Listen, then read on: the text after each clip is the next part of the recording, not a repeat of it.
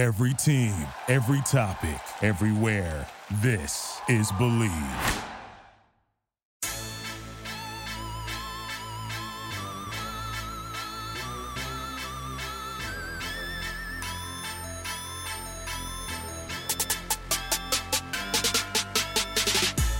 Welcome, everybody, back to the BLEAV In Jets podcast. It has been a little bit of a delay. Unfortunately, we have some life issues that got in the way, but we are very glad to be back ahead of the draft. Very glad to dive into this draft class. We're going to get right into it and talking about our favorite options with the 4th and 10th pick for the Jets. First things first, handful of good players here. There's a lot of guys we really like that we would be happy with overall, but it's about marrying team need as well as player fit and which players are available that fit those needs.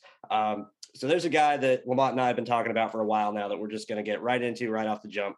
And that is Jermaine Johnson from Florida State, the defensive end. LaMont, go ahead and talk about Jermaine specifically as a former player, as an offensive player, as a running back, having to pass protect against these guys in the NFL. What does Jermaine Johnson have that makes you love him so much? First of all, he has great ball get off. I like the way he gets off of the ball.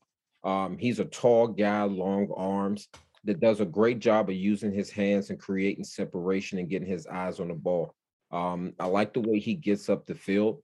I think as he continues, as he goes throughout his pro career, I think he's going to add in more pass rushes, pass rush moves. And when you look at the AFC East, when you look at Miami, mobile quarterback. When you look at Buffalo, you got a mobile quarterback.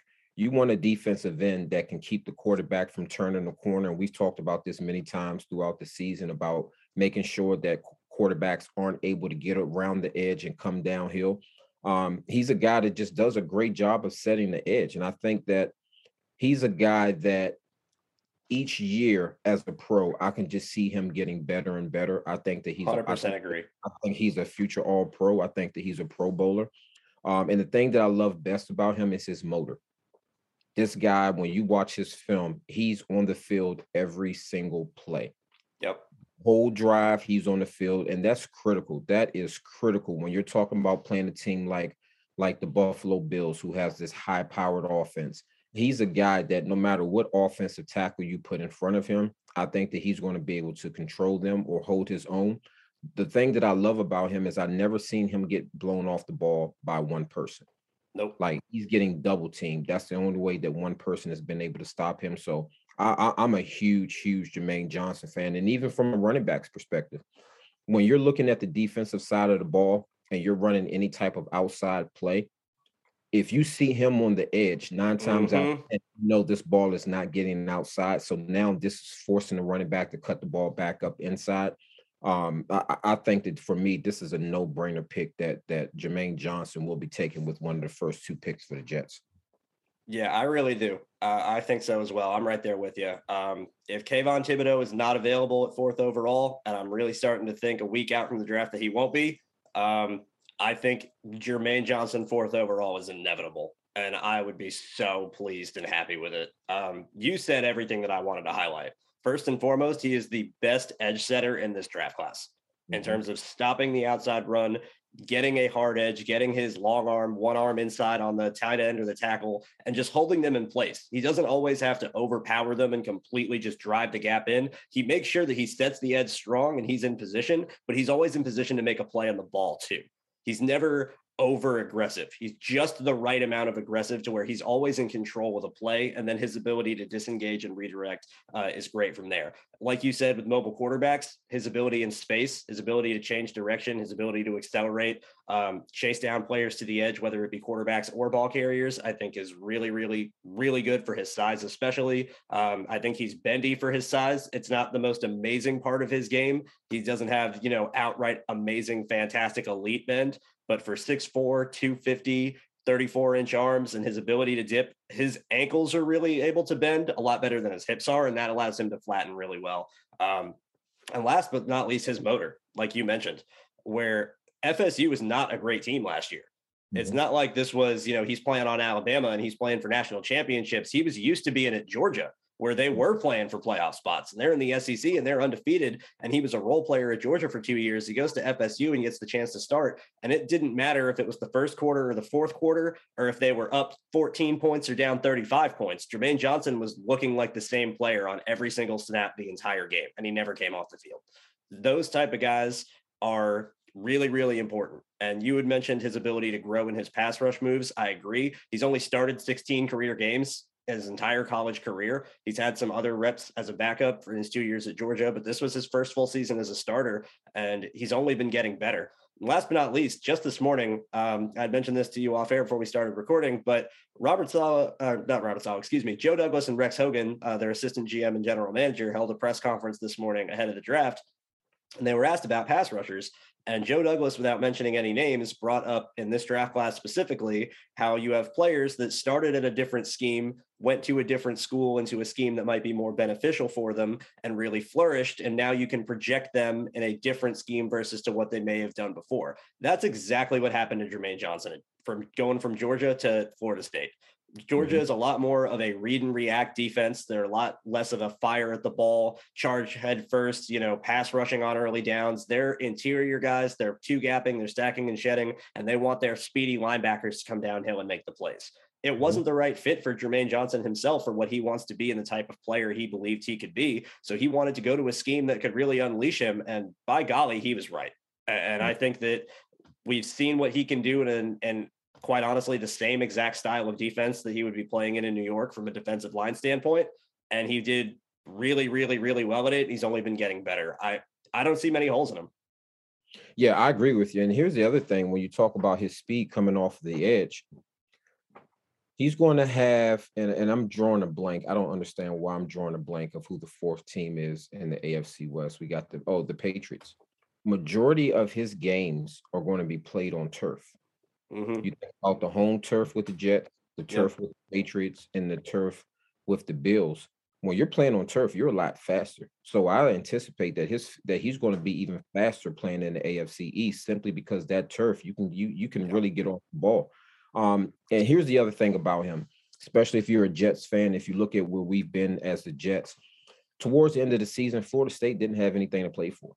Not at all. They didn't have anything to play for, but what you saw was the same effort from him at the end of the season that you saw at the beginning of the season, like when they had something to play for. So when you talk about having guys, and we talked about this throughout the season, which guys want to play football, he strikes me as a guy that just wants to play football. You also look at the screen game. He's a guy that can be very disruptive in the screen game because of his long legs, his speed, and his ability to cover ground. Even if you run a screen to his side, he's able to redirect, come back, and make the play. So for me, I think with either the 4th or the 10th pick, I think you and I both agree that hey, with the 4th pick, take Jermaine Johnson. If they are to take one of the offensive tackles with the 4th pick, I'm okay with that because either the top 3 tackles, we can live with them. I love the kid from NC State. I really love him. Yeah, I love nasty. Yeah, I love, and that's what the Jets need. We talked about this last year. Tevin Coleman was the enforcer on the offensive side of the ball. You bring in this guy from NC State. Now you have an enforcer on the offensive line.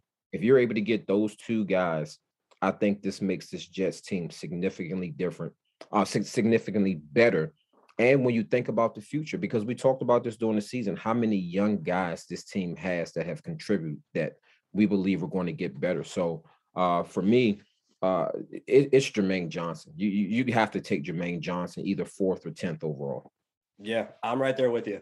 Personally, I don't think he gets to 10, and that's why I think you have to take him at 4. I think the Seattle Seahawks will take him 9th overall if he is there, knowing that the Jets would be pouncing for joy if they pass on him, ready to take him 10 if they don't take a defensive end early. So I think you're taking a really big gamble by not taking Jermaine at 4 if he's the guy you're really sold on and you want an edge out of this draft class. And I really think out of this draft class with the talent at edge, you really should want one.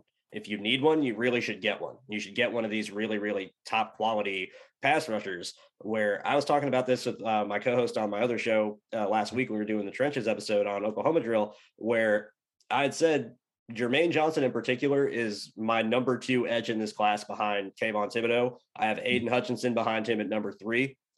Any of the 3 of them would be the first or second best defensive end in any of the last 3 or 4 draft classes. Where the year Chase Young comes out, it would be Chase Young, Kayvon, Chase Young, Jermaine, Chase Young, Hutchinson, and then a gap before anybody else. You had guys like Azeez Ojulari and Jalen Phillips last year. I'd have Jermaine higher than both of those guys if he was coming out last year. And this was the tape I was grading. This is a really talented edge class. Go get one of these really talented players because they're going to go really fast. And for the Jets in particular, would Ekwonu be great? Yeah, he's a fantastic player. I think Evan Neal's a great player too. I think Charles Cross is an excellent pass protector and is going to spend a lot of years in the league as a left tackle or a right tackle. I'm going to say that for all 3 of these guys. But that means you're giving up on Mekhi Becton after 2 years. That means Joe Douglas is the type of guy to say, this is the first draft pick I ever made as a general manager, and I'm giving up on him after less than 2 full seasons of starting play. Is Joe Douglas the type of guy to do that? If he is, we'll see what happens.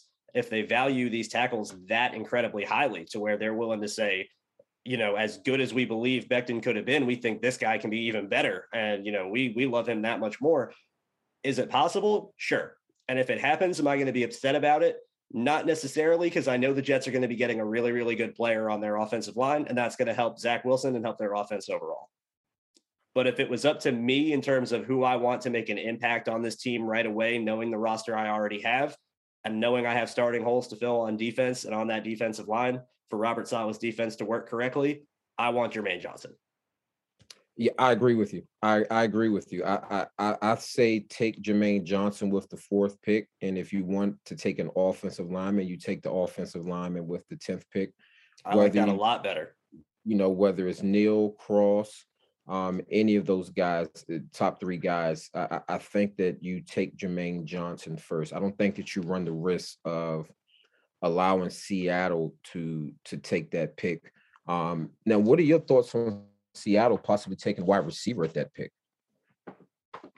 I would hope that would indicate they're trading DK Metcalf if they feel like they need to take a receiver with that pick. Because they still have Tyler Lockett. They still have DK there. They added Noah Fant at tight end, who's more of a receiving tight end, who's a downfield threat. And Pete Carroll's never going to want to be the type of guy that's going to want to have a wide open vertical passing offense anyway. I think that's why there was issues with Russell Wilson to start with. So if they do go receiver, I would hope that means they've traded DK Metcalf or plan to trade DK Metcalf. And if they don't, it would be surprising. It would be out of their wheelhouse. But that does lead me to what I think we should talk about next, which is the 10th overall pick, which is, in my personal opinion, I think you have to take a wide receiver there because they need another piece to this offense in that receiving core for, as we've seen with the way the Jets have constructed their roster through free agency. They're going to run a ton of 12 personnel. They're going to have Tyler Conklin and CJ Uzama on the field together a lot. That leaves 2 receiver positions. And they can either be out on the boundary or they can be aligned in certain tight splits or any way, Michael Ford draws it up. But that gives you 2 main receiving options that are your 1A and your 1B. And they both got to be effective because otherwise you can bracket coverage and you can kind of shift safeties the other ways. You're hoping your tight ends can be a vertical threat that'll pull a safety, but you're asking a lot out of your tight ends when you should be asking that out of your receivers. Yes. So you need another guy opposite Elijah Moore because Elijah Moore is one of those guys. You need a guy opposite Elijah Moore that can be a threatening vertical speed freak that's going to scare defenses. And so the 2 guys in this draft to me that fit that bill the best are Jamison Williams from Alabama and Chris Olave at Ohio State. If Williams was fully healthy, if he wasn't coming off an ACL in January and he was going to be available right away to be in training camp and develop chemistry with Zach Wilson and learn the offense and do all of that. Not that I think that the offense he's coming from is all that much different to where he'd have to have too much of a learning curve. But even still, he's going to have a ramp up where he's going to jump right in while the NFL is in full playing shape and he's going to be coming off having not played in 9 months. If that wasn't factored in, I'd be running the card in at 10th overall for him. But because of that, because Joe Douglas also mentioned earlier this morning that he values availability and keeping his players healthy, and we saw how injuries affected the Jets last year, I think they might steer away from guys with an injury history or guys that can't come in and be contributors right away that they have no concerns about outside of that. Do you believe a guy's healthy and he gets hurt after that? There's nothing you can really do. But making things more difficult by taking players that are already hurt and hoping they get better, I think you can get dicey, especially with how we saw the Jets roster go last year. So that to me says Chris Olave. He's a team captain, which we know Joe Douglas loves. He's an athletic freak. He's able to run by coverage, continue as an extra gear when he's separating deep. When he gets about 25, 30 yards down the field and he's making his last break, he can turn on the Jets and explode and continue separating to where as he's pulling away, whatever DB is covering him is not even in the frame. And he's able to continue to get downfield and make a play on the ball. Without stopping, without slowing down or anything else. He's able to track the ball really well. His catching in traffic is fantastic. And he's a consistent receiver on top of that. He's able to make plays over the middle. He's an excellent route runner. He's a guy that's going to be your quarterback's best friend and also the dude that's going to scare the heck out of defensive coordinators because they know if they underestimate his speed, the ball's going over their head. If you could have those two guys and Elijah Moore and Chris Olave, who can both chop you up with routes underneath, who can both make catches over the middle, who can both burn pursuit angles and both scare the heck out of your safeties with those two tight ends, with Michael Carter in the backfield, with Zach Wilson's arm, that's a danged if you do, danged if you don't situation for a defense. Because you got to come up and play strong against 12 personnel in that run game. And the second you do, you got two guys who are going to punish you for it. That, I think, is the ideal Jets offense. That's how they want their offense to run. And they're really missing that missing piece on offense to make it happen. I tell you what, I disagree with the two tight end set. Really? I am a fan of Berrios. And I think you go with one tight end, you go with three wide receivers, and you spread things out. I think by spreading things out, that makes things a lot easier on Carter. You can get him more involved with the two tight end set. I think you're inviting more 8-man boxes. For me, with that pick, I like I'm maybe it's just the Maryland in me, but I just think Ohio State guys are just overrated offensively. I can see that. I can see the argument you're making for that. And this is the one thing I will say that I agree for everyone but Chris Olave. Because Chris Olave does so many of the little things that would be good regardless of what team he was on. Where his ability to track the ball, his hands, his ability to settle into coverage, his ability to separate on routes and be quick, and his head fakes, the little nuances to his game where it's not so much Garrett Wilson is a little more of the space player, a little more of the acrobatic. I'm going to go up and make a fancy catch, but I was covered the whole time. So it's, a give and a take. I think Chris Olave does so many of the little things well on top of his athletic talent. That's why I'm so high on him, because I don't see anything in him outside of wishing he was a little bit bigger and wishing he was a little bit better of a blocker. But there's plenty of receivers that aren't the most physical guys that are just hard as heck to keep up with. And every time I watch him, I see Stephon Diggs. I see this. I think he can be that type of player in the NFL. You know what? Here's my thing. If I'm crazy, I'm crazy. I'm fine with that. No. Listen, I'm with you. First of all, I feel like Chris Olave has been in college forever. He has been there a while, but he also broke out really young. And I think that's an advantage to him, is that you're remembering that because he was making plays as a 19-year-old true freshman at Ohio State and has just had 3 straight years of great production. So he might seem older than he really is, where in reality, it's just he's been balling for years. I'm with you. I like Chris Olave. It's just that when I'm watching players constantly play against off coverage, that's a concern for me, because when you get to the NFL, you're going to be dealing with some guys that can just flat out play. And when I look at the best available players at the cornerback spot, you would have to go all the way down to 19 when you look at cornerbacks before you find any cornerback from the Big Ten that's considered to be one of the best. So when I take that into account, like none of these guys from the Big Ten are considered at the cornerback position. You have to go all the way down to 19 before you find a top guy. That tells me that the competition that you're playing Can I give you one? Yes, please. Okay.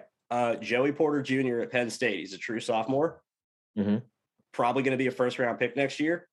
Mm-hmm. Long press corner, obviously son of Steelers Joey Porter. Mm-hmm. Chris Olave toasted him. Okay, young guy.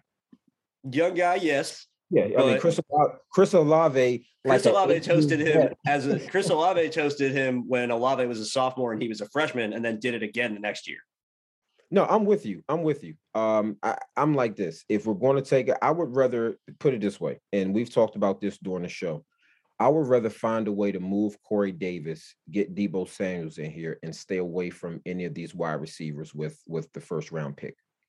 That would be my go-to. I wouldn't be against that. If I am using Corey Davis to lessen the acquisition cost of Deebo Samuel, I kind of like that a lot. Yeah, I would rather do that than to take a chance on any of these guys in the first round. I like the boy Garrett out of Ohio. He's good too. Yeah, I like him too. Yeah, I like him. I feel like you can't go wrong with either of these guys, but it's just something about Wilson that I like. He's flashier. I think he is flashier. I just feel like he's more of a I think he's a more physical wide receiver than Olave. I can see that. I can see that. And I think that's what you need. I think Olave, good route runner, great speed, but he's consistently seeing off coverage. I just think for the NFL level, I would rather go with Garrett Wilson. I stay away from Drake London. I stay away from Wilson. Here's something else that I take into account also. Why I don't mind taking one of these guys from Ohio State, because you're playing for the Jets. That means that in the months of November and December that you run the possibility of playing in Buffalo in December, playing in New England in December, and playing in New York in December. I would much rather have a wide receiver that's used to playing in that kind of weather opposed to guys who are used to playing in domes or playing in hot weather. I just think that it can have an effect on them. So I think we both agree that if they take a wide receiver that, you take one of the Ohio State wide receivers. I just think we differ in who they should go with. But I really think that if they go with a too tight set, having Corey Davis on the field with Elijah Moore, I'm just not completely. I've never been sold on Corey Davis being a number one wide receiver. And if you take a wide receiver with one of these picks, I think that the Jets are saying that they aren't even comfortable with Corey Davis as a number one receiver, because why would you give him the money and then go draft a year later, draft a wide receiver with either the 4th or the 10th? Why would you try and trade for Tyreek Hill? Yeah, why would you try to trade for Tyreek Hill? So for me, everything is saying I'm like this. If I'm the Jets, I try to find a way to move Corey Davis during the draft. And if that works, then yes, you go ahead and draft the wide receiver. But I try to move Corey Davis and I get Deebo Samuels in here. Getting Deebo Samuels with Tevin Coleman, oh my gosh, Braxton Berrios, oh my goodness, Elijah Moore, you have weapons there. You have weapons there. You do. This is my only issue with that. And don't get me wrong, they get Deebo, I'm all for it. Mm-hmm. If it's take a receiver at 10 or use the 10th pick straight up for Deebo Samuel, give me Deebo Samuel. I don't know if they'll be able to make that deal. I don't know if it'll be that simple or how things will work out, or even if the 49ers will want to make the trade, because they've got Garoppolo sitting on their bench for so long, knowing that he's waiting to be traded, and they don't seem to care about that either. So I don't know what this situation is going to play out or look like, but I would be all for acquiring him in a vacuum. And if you do acquire him, I do think that gives you range to shop Corey Davis. I do think that gives you range to move on from him, because I think his role in the offense can be very similar. Now, this is the thing with Deebo in particular. Everything that I've seen, not like this is hard to find, so I'm not breaking any news here, but everything that I've seen, it sounds like he doesn't want to be used as a running back anymore. Mm-hmm. It sounds like he wants to be used more as a traditional receiver, which I'm fine with. I'm not against any of that. And I'm not trying to sit here and say anything against Deebo Samuel for feeling that way either, because he doesn't want to take extra hits on his body and shorten his career as a wide receiver, knowing that that's ultimately his game more so than taking carries out of the backfield for Kyle Shanahan is. So I understand that from his perspective for sure. But then you have to factor that in as a team that's drafting him or a team that's trading for him. Are you getting the quality of player that you think you are going to be bringing to your offense if this is going to be a guy that doesn't want to be used in a way that's made him very successful. And I don't think that's the only way you have to use him to make him successful. I think you can use him in a myriad of ways, and he'll be really good at a lot of them. I think he's a solid receiver too, just outright as a receiver. But that's a bit more of a projection for me. And I think for the Jets in particular, what fans would expect, what Mike LaFleur would want to draw up, where they would want to go with the offense, like you're saying, you say all the time, LaMont, you hate the college stuff. You hate the, 17 motions and we're going to try and draw somebody out here and come back the other way and all that extra misdirection. I feel like you add Deebo Samuel, it's just more reason to do more of that. It's more reason to incorporate more of that into your offense, because you're going to go, oh, well, now we have more on one side and Deebo on the other, and either of them can go across, and Berrios in the slot and he can motion, and we can do a play action here or fake a screen. And from a defensive standpoint, does that give you a lot to think about? Yes. But a lot of those things also take a while to develop. And it's kind of like if it's there, it hits and it's great. And if it doesn't, it's a bad play. So I would want someone in a perfect world, if we're trading for veteran receivers and I can have, anybody of the potential available guys, give me DK Metcalf. I would take him ahead of everyone else first and foremost. It would not even be a discussion. That would be A+ for whatever they would have to take to get him. After that, AJ Brown, and after that, Deebo Samuel. Of the three available guys, I think he'd be the one I would want the least. I'd still be super happy with it. I'd still be perfectly on board with adding a quality player that a guy had 1,400 total yards from scrimmage and like 16 touchdowns last year. Yes, please. I want that on my offense, but it wouldn't be the all-star home run acquisition that fits exactly what they want. That's exactly their skill set. That's what they want to add to this offense. And I think that's evidenced by the fact that they tried to trade for Tyreek Hill. They want speed. Yes. They want speed. You don't go and try and trade for Tyreek Hill unless you want vertical speed. You're not trading for Tyreek Hill to give him jet sweeps. So they want another outside threat. They want to take advantages of Wilson's arm. They want that deep ball to scare defenses. And like you're saying, LaMont, 8-man boxes against 12. That's the point. So they can call play action against those 8-man boxes and say, your safeties are down too close. You're not keeping up with these two guys. And we're going to throw it over your head until you back that safety off. And the second you do, now it's going to Carter.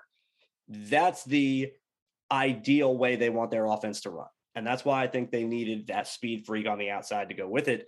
And it's why they traded for Tyreek. I don't know if Deebo can be that in the same vein that they want Tyreek to have been. I think it would have been Calvin Ridley if he didn't get suspended. Yep. And I think we wouldn't even be having this discussion, because that would have already been a trade that happened before free agency. Yep. So I just don't know if it's the most ideal fit. I don't know if you're going to be getting the exact same type of player you think you're going to be getting, but would I rather just trade 10 for Deebo than risk one of these receivers becoming what I think they'll become? Yeah, probably. Yeah. I'm with you on that. Here, I will counter that with this. Deebo has experience at playing a running back position, so he's developed that toughness mentality.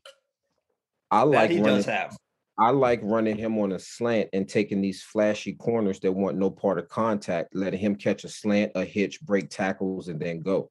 I think he does really well. Yeah, and I'll give you that.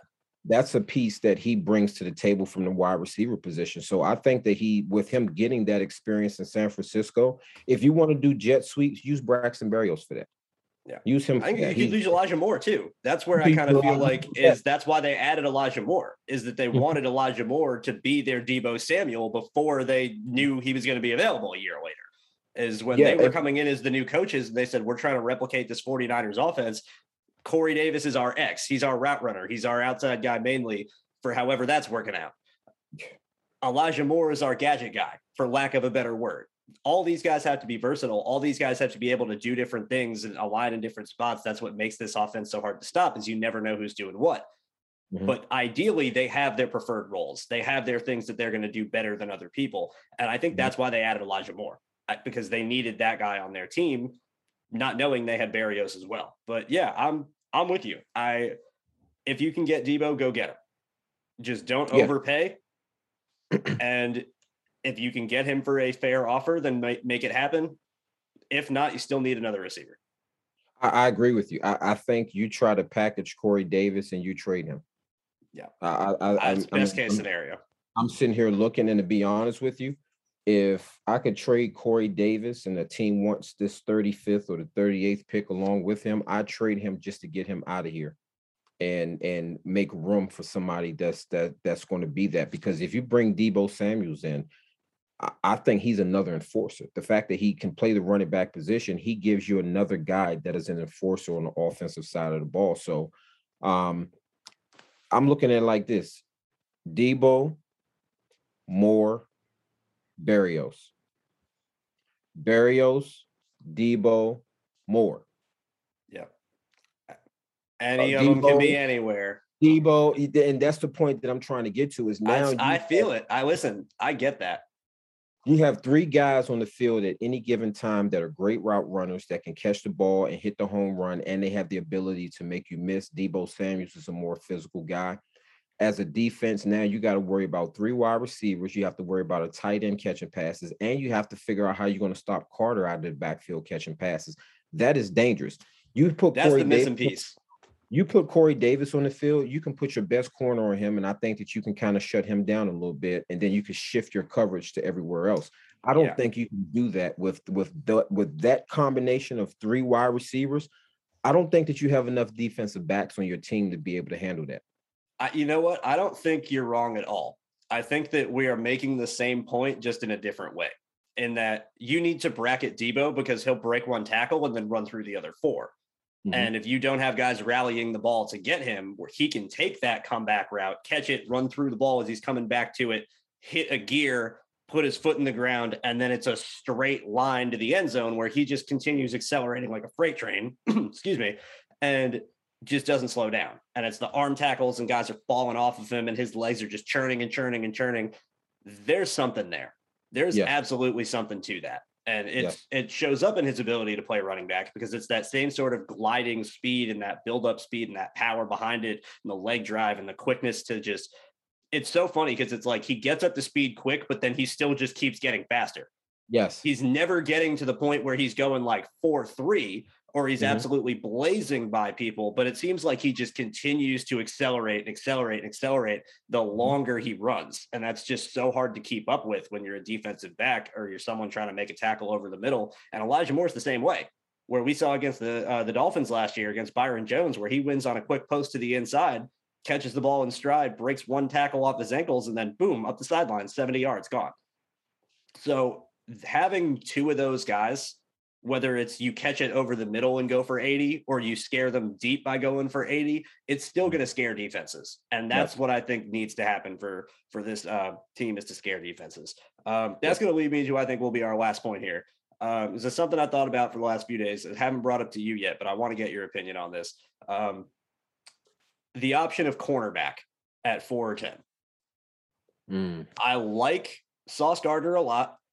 I think Derek Stingley is quietly going to be one of the better players out of this draft class, because I think that there's some stuff at LSU that's had some scheme changes that affected him, and you get him in the right spot and let him do what he does best. And I think he can be really good too. But here's my thing with the Jets in particular. When I'm looking at what I think they're going to do versus what I would necessarily do myself, I don't think they value corner that high in the draft. Okay. And even if they did, I don't think they're going to fit with the guys that are at the top of the class, mainly being Gardner and Stingley, because Robert Saleh has shown that he likes small corners.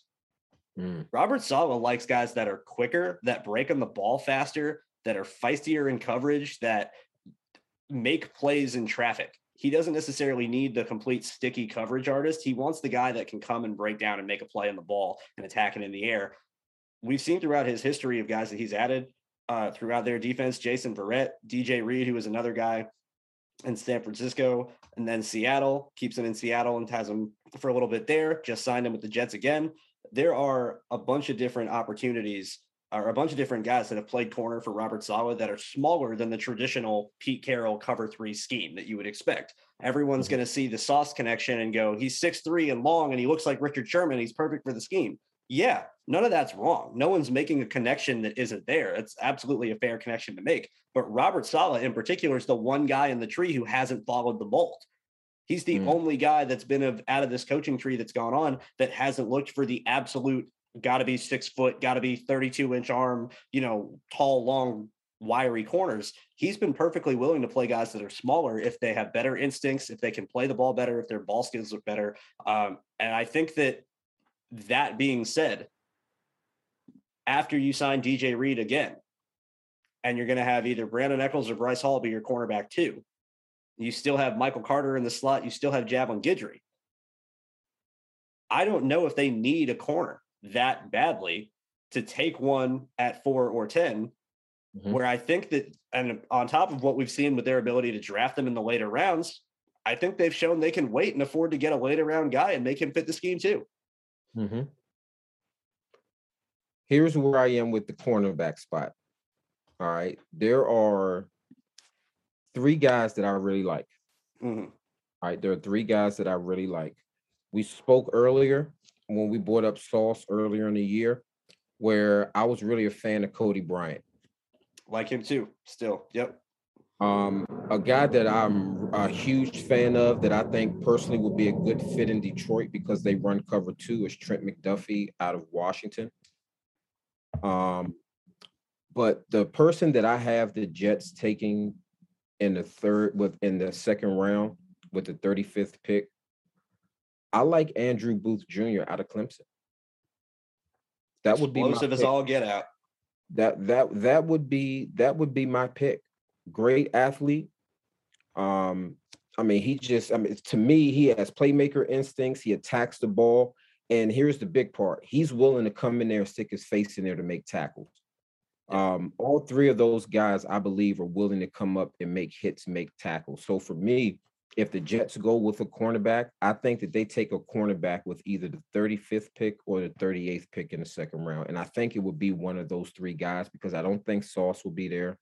No. I don't think Stingley would be there. And then Booth right now, he's like he could be.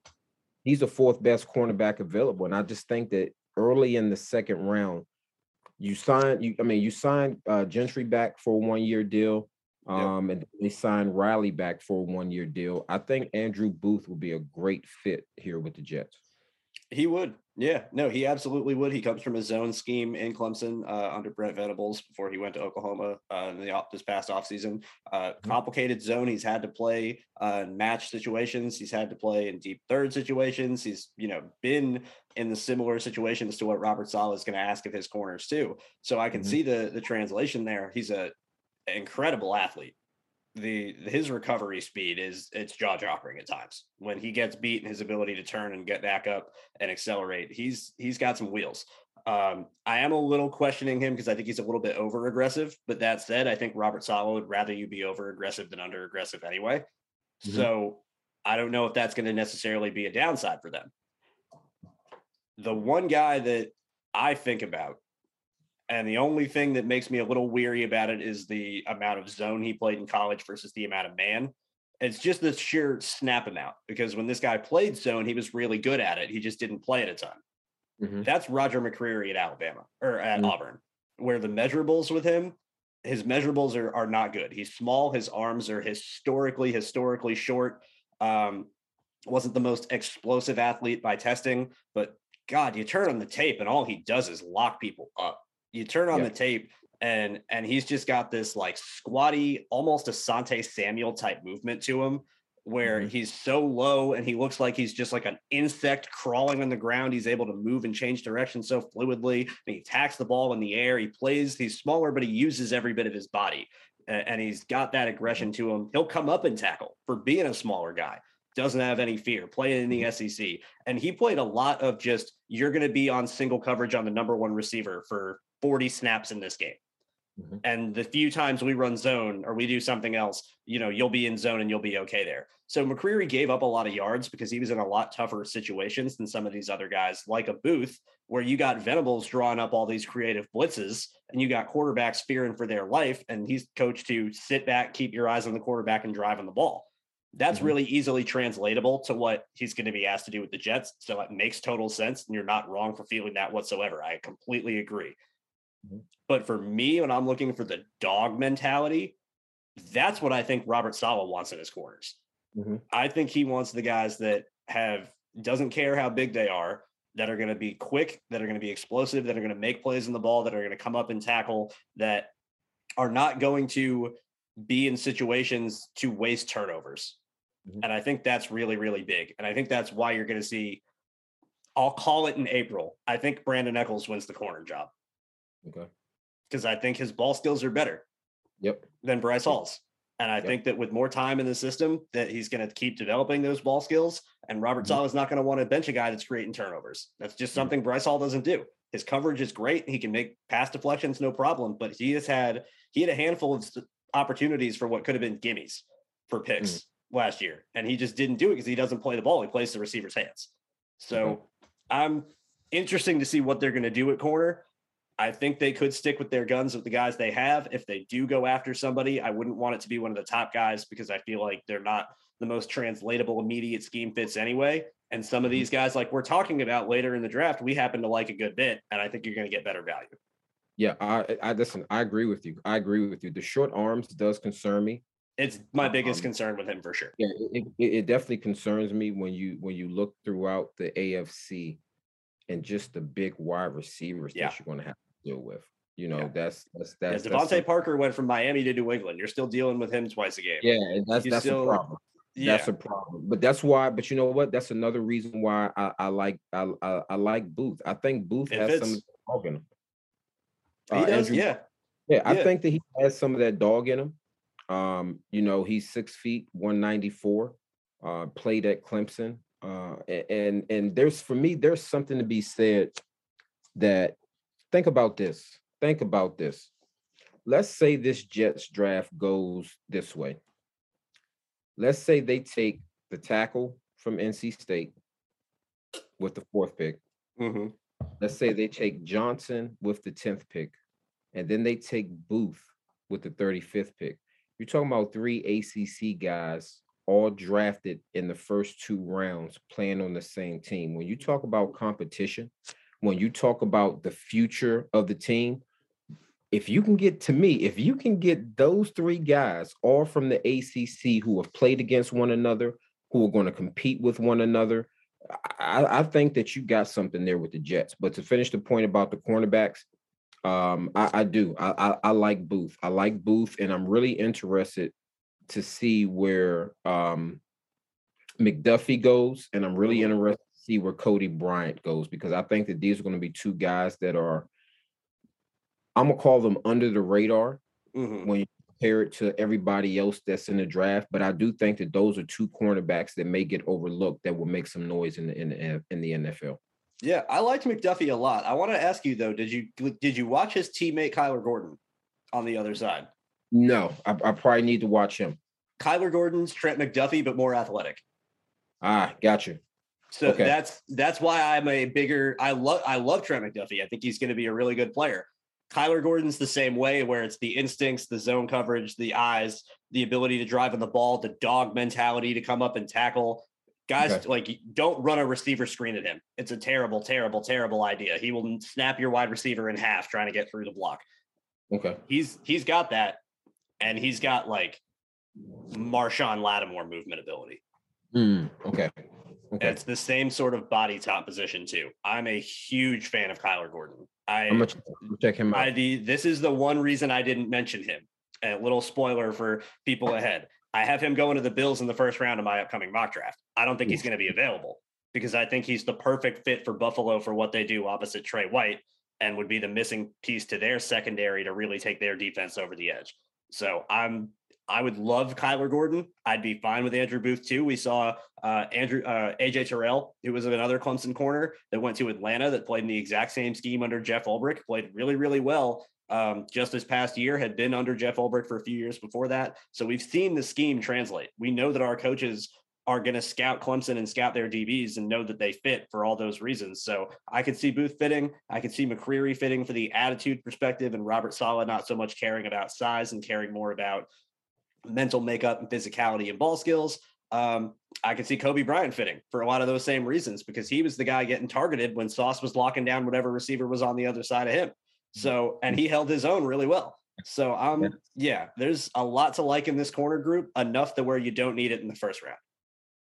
Yes, I agree with you. And it's just too much talent at the other positions to take a cornerback with the first pick. In the first round. So, hey man, I think once again, I know we've been away for a while. We apologize to our listeners, but I definitely feel like we picked up right where we left off. I'm really excited about this is the most excited I've been about a draft since 2001 when I got drafted. Yeah. Oh, I yeah. normally never pay attention to the draft. It's just, for me, it's always, I don't care who's drafted or where you go. You still have to go to training camp and you still have to perform. Right. And you take a guy like a Terry McLaurin, a third round pick with the Washington Commanders now, who's just a straight up animal. I would have moved heaven and earth for the Jets to have acquired him in the offseason. Oh yeah. But he was never available, but yeah, I love him to death. He wasn't available, but the point that I'm making is that there are some quality people that you can get in the second and third round, because I think that this draft is, I think if you look at the first three tackles, they're going to go in the first round. Top 10. I think if you look at the first three defensive ends, I think that they're going to go in the first round. I think only one quarterback will get drafted in the first round. Maybe two. Maybe not two. More than that. Yeah, not more than that. And we haven't even talked about running backs yet. I think the Jets should draft a running back. Agreed. And at some point. I'm going to break down some film on running backs, although I have who my favorite running back is in the draft. The Jets, that they don't have any chance of getting him. And I can't wait to see where this guy goes, because I think that he is I think he's the most complete back in the draft. And I'm talking about Breece Hall. Yeah. Out of Iowa State. I am a huge fan of his. I don't think that the Jets would get him, but I definitely think either in somewhere between the fourth or fifth round, I think the Jets need to take a running back. Agreed. Or in the fourth or fifth round, take the best quarterback available. For me, Zach Wilson, he needs to show me something this year. I need to see a tremendous improvement from his part. And I don't trust Flacco. I'm not a fan. White is okay. He did all right for what he was able to do. He's going to get expensive real quick, though. And this is the thing, is for a backup, he's going to be able to sit there and say, I came in and threw for 405 yards, and other teams might want to come give me a chance to be a starter if they think I could be something, and a cheap option for them if they need a quarterback, where his market's going to get driven up more so than it probably needs to. So draft a backup quarterback a year early. I'm not against it. I'm with it. And I put it this way. If Carson Strong is still available in the fourth or fifth round, I take him. Quarterback out of Nevada. I can see it. I take him. And if a team really likes, put it this way, I just want another backup for Zach Wilson. In the event that it turns out that he doesn't get significantly better from last year to this year, and you also have to take into account just the way he plays. You have to take into account injury. I would much rather have a backup quarterback that can, I just don't think Flacco's the guy. He's not a long-term answer, even if he is the guy for this year. So it's regardless of how you want to look at it, that Joe Flacco is not going to be the sustainable long-term backup for Zach Wilson. And ideally you want to find a sustainable backup that you can bring in the event of an emergency, that you don't have to change your offense with, that you can call the same plays, that you don't have to, limit yourself because you have a guy that isn't capable of doing all the same things that your starter is. And that's hard. Obviously there's physical talent that goes along with that. And there's reasons guys are backups in general, but Carson Strong has enough arm strength and enough mobility to run the bootlegs, to run the shots downfield, to where you're not going to have to be completely changing your offensive structure with him as a backup, where if you had like a Bailey Zappi, for instance, out of Western Kentucky, completely different style of quarterback, where a lot more timing based, a lot more touch based, a lot more, really accurate on time, is, quick decision maker, but his arm strength isn't wowing anybody. And you're never calling the 55-yard deep shots where you're expecting him to drape it over the guy's head and let Elijah Moore run under it. So I could be on board with that. It wouldn't necessarily be my favorite outright top per what I would want thing to do at the end of the draft, because I do think this team still just needs talent everywhere. And so there's something to just adding more talent to the roster overall. That includes the quarterback position. That includes backup quarterback. I can't sit here and say that adding talent to the overall roster excludes this one spot in this one position. So I wouldn't be against that if the right guy is there. I think Carson Strong would be a really solid fit as a backup. Last person I want to talk about before we get out of here, and I'm going to say this all the time with this next few weeks because we're just going to keep extending these shows. LaMont and I miss talking to each other. Breece Hall, love him. Think he's going to be great. Think he's going to go too high for the Jets to get. Kenneth Walker, same deal. Love him. Think he's going to be great. Think he's going to go too high. We both agree, as we've said for a long time, the Jets need a hammer. And they need someone to pair with Michael Carter to really bring some physical element. I told you a guy a few months ago to go watch, which was Tyler Algier at BYU. I don't know if you had gotten quite to him. I think you had seen a little bit of him, but I got another guy for you. And this will be the guy I want to come back in. So next week, we'll lead off the show with Lamont's scouting report on this guy here, Zamir White from Georgia. Yes. That was, I agree with you.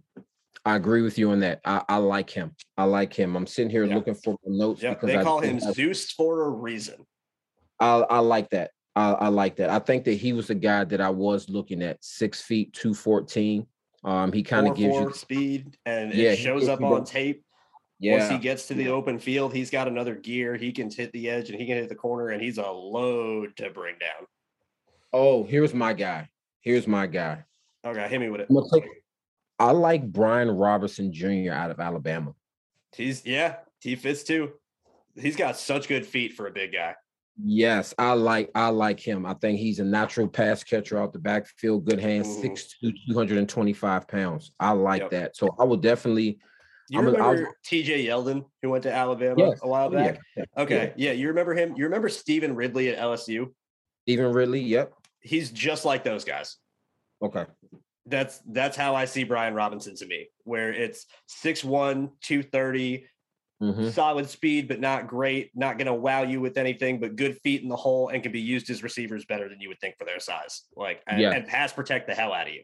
Yes. And that's the concern for me with Kenneth Walker is that he's a good natural runner, but he doesn't have a lot of experience as a receiver out the backfield. And and just the whole pass protection. I mean, when you think about what Michigan State did, they were a run-heavy team. Yeah.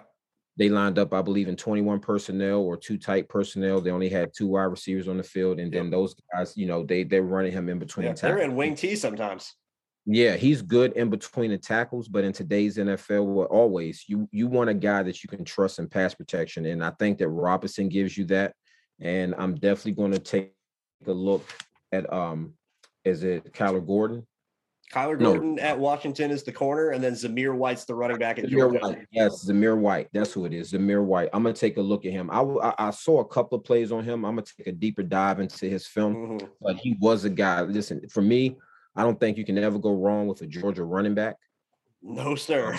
No, sir. You can never go wrong. Right there with you on that one. Just check it off. Yeah. So I'm definitely going to take a look at that, man. But Drew, listen, bro, it was good to talk to you, man. Good to be back on the show. I'm looking forward to breaking down more of this film and just seeing where the draft leads us, man. Yeah, absolutely. Can't wait to be back. Very glad to be back. Excited for this next week. It's going to be a lot, but we're really excited for it. And then once it ends, we're going to be breaking down all the guys they do get and really telling you how things are going to go. So thanks, guys, again so much for listening, and we'll be talking real soon. Bye-bye. Peace.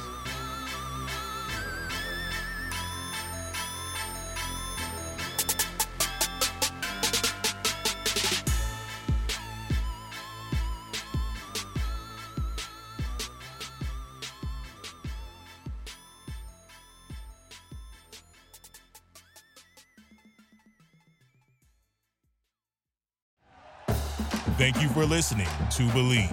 You can show support to your host by subscribing to the show and giving us a 5-star rating on your preferred platform. Check us out at Believe.com and search for BLEAV on YouTube.